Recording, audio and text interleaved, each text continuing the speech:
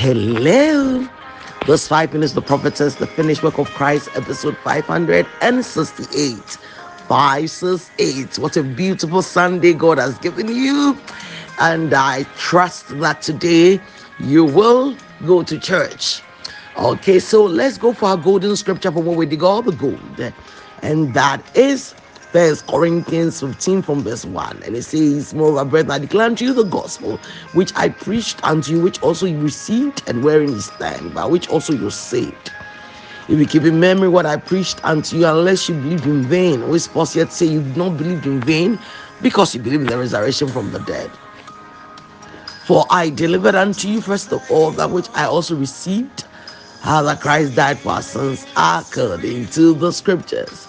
So we've been looking at the death of Christ, and we pause to look at the birth of Christ in Luke chapter 1. And we are now realizing that the birth and the death are merging together. Amazing, isn't it? Okay.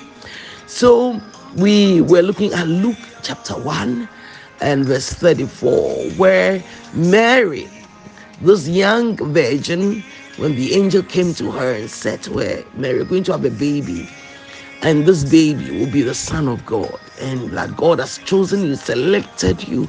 Her response is amazing. She said, how can this be? I'm saying that I'm a virgin. I don't know a man. How do you propose that I can have a baby without having sexual intercourse with a man? And the angel said to her, fear not, this and that will happen to you.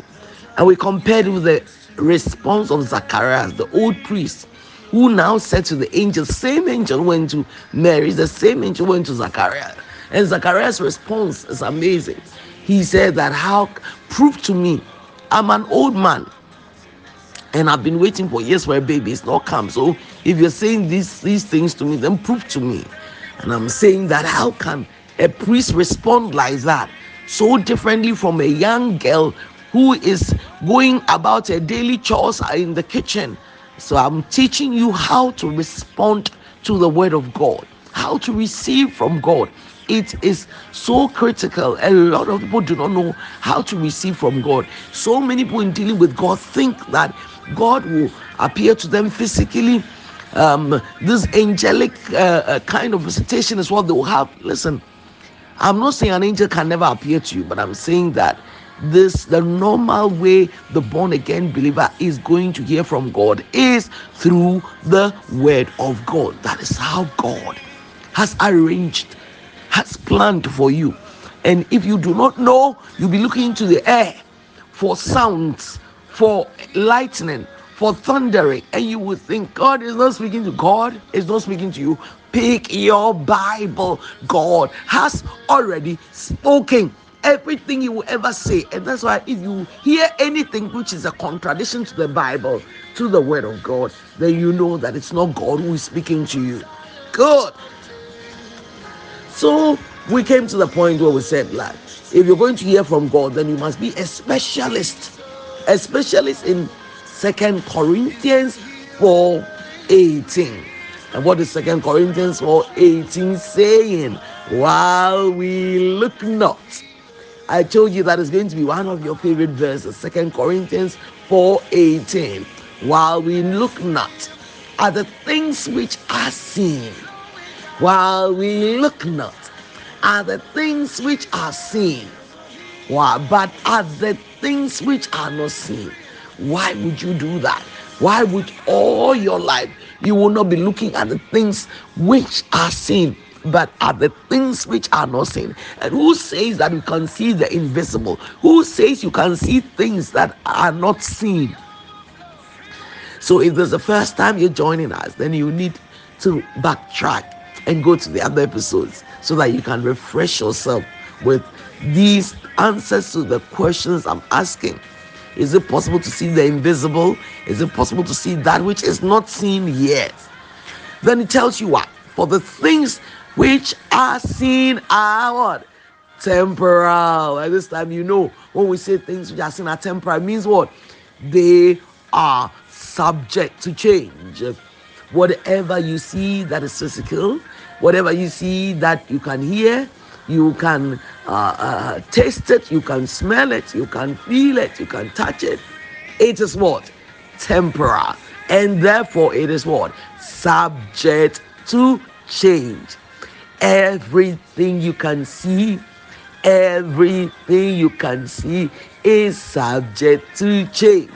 Oh, so we're looking at Elisha, and the servant is such a typical example of what you see physically, which is subject to change.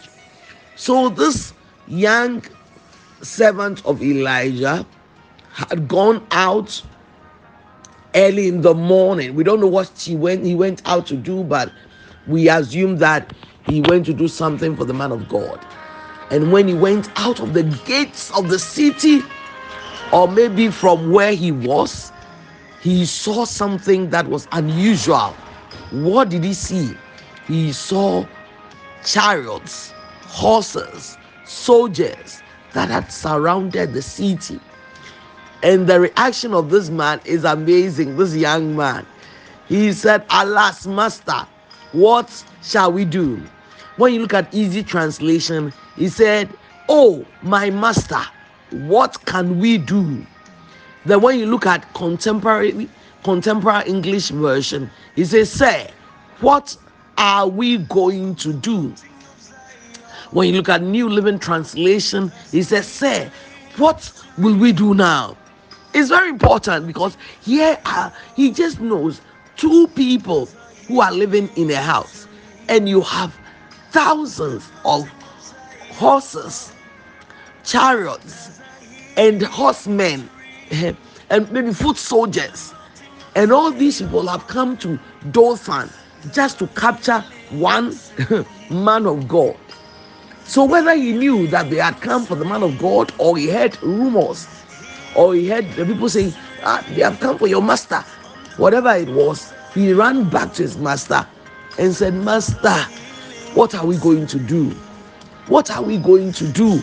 And that is exactly the thought of so many people with what you're going through today.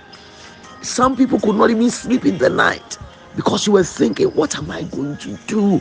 What am I going to do about my son? What am I going to do about my daughter? What am I going to do about the relationship? What am I going to do about the quarrel in my family?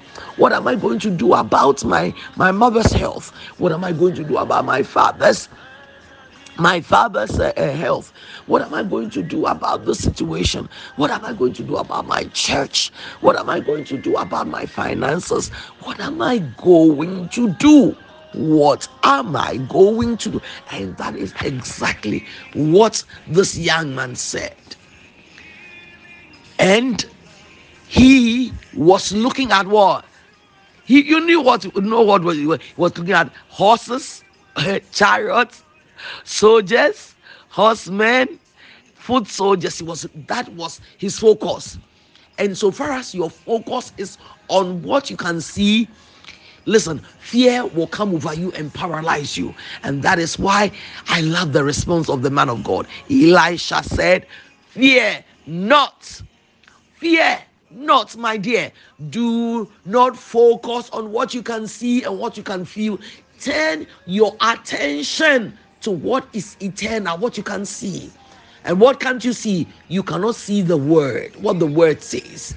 What the word says. You're going to turn your attention and become a word man, a word woman. This is what this episodes are going to do in your life. Oh, you were so blessed. Come back for more.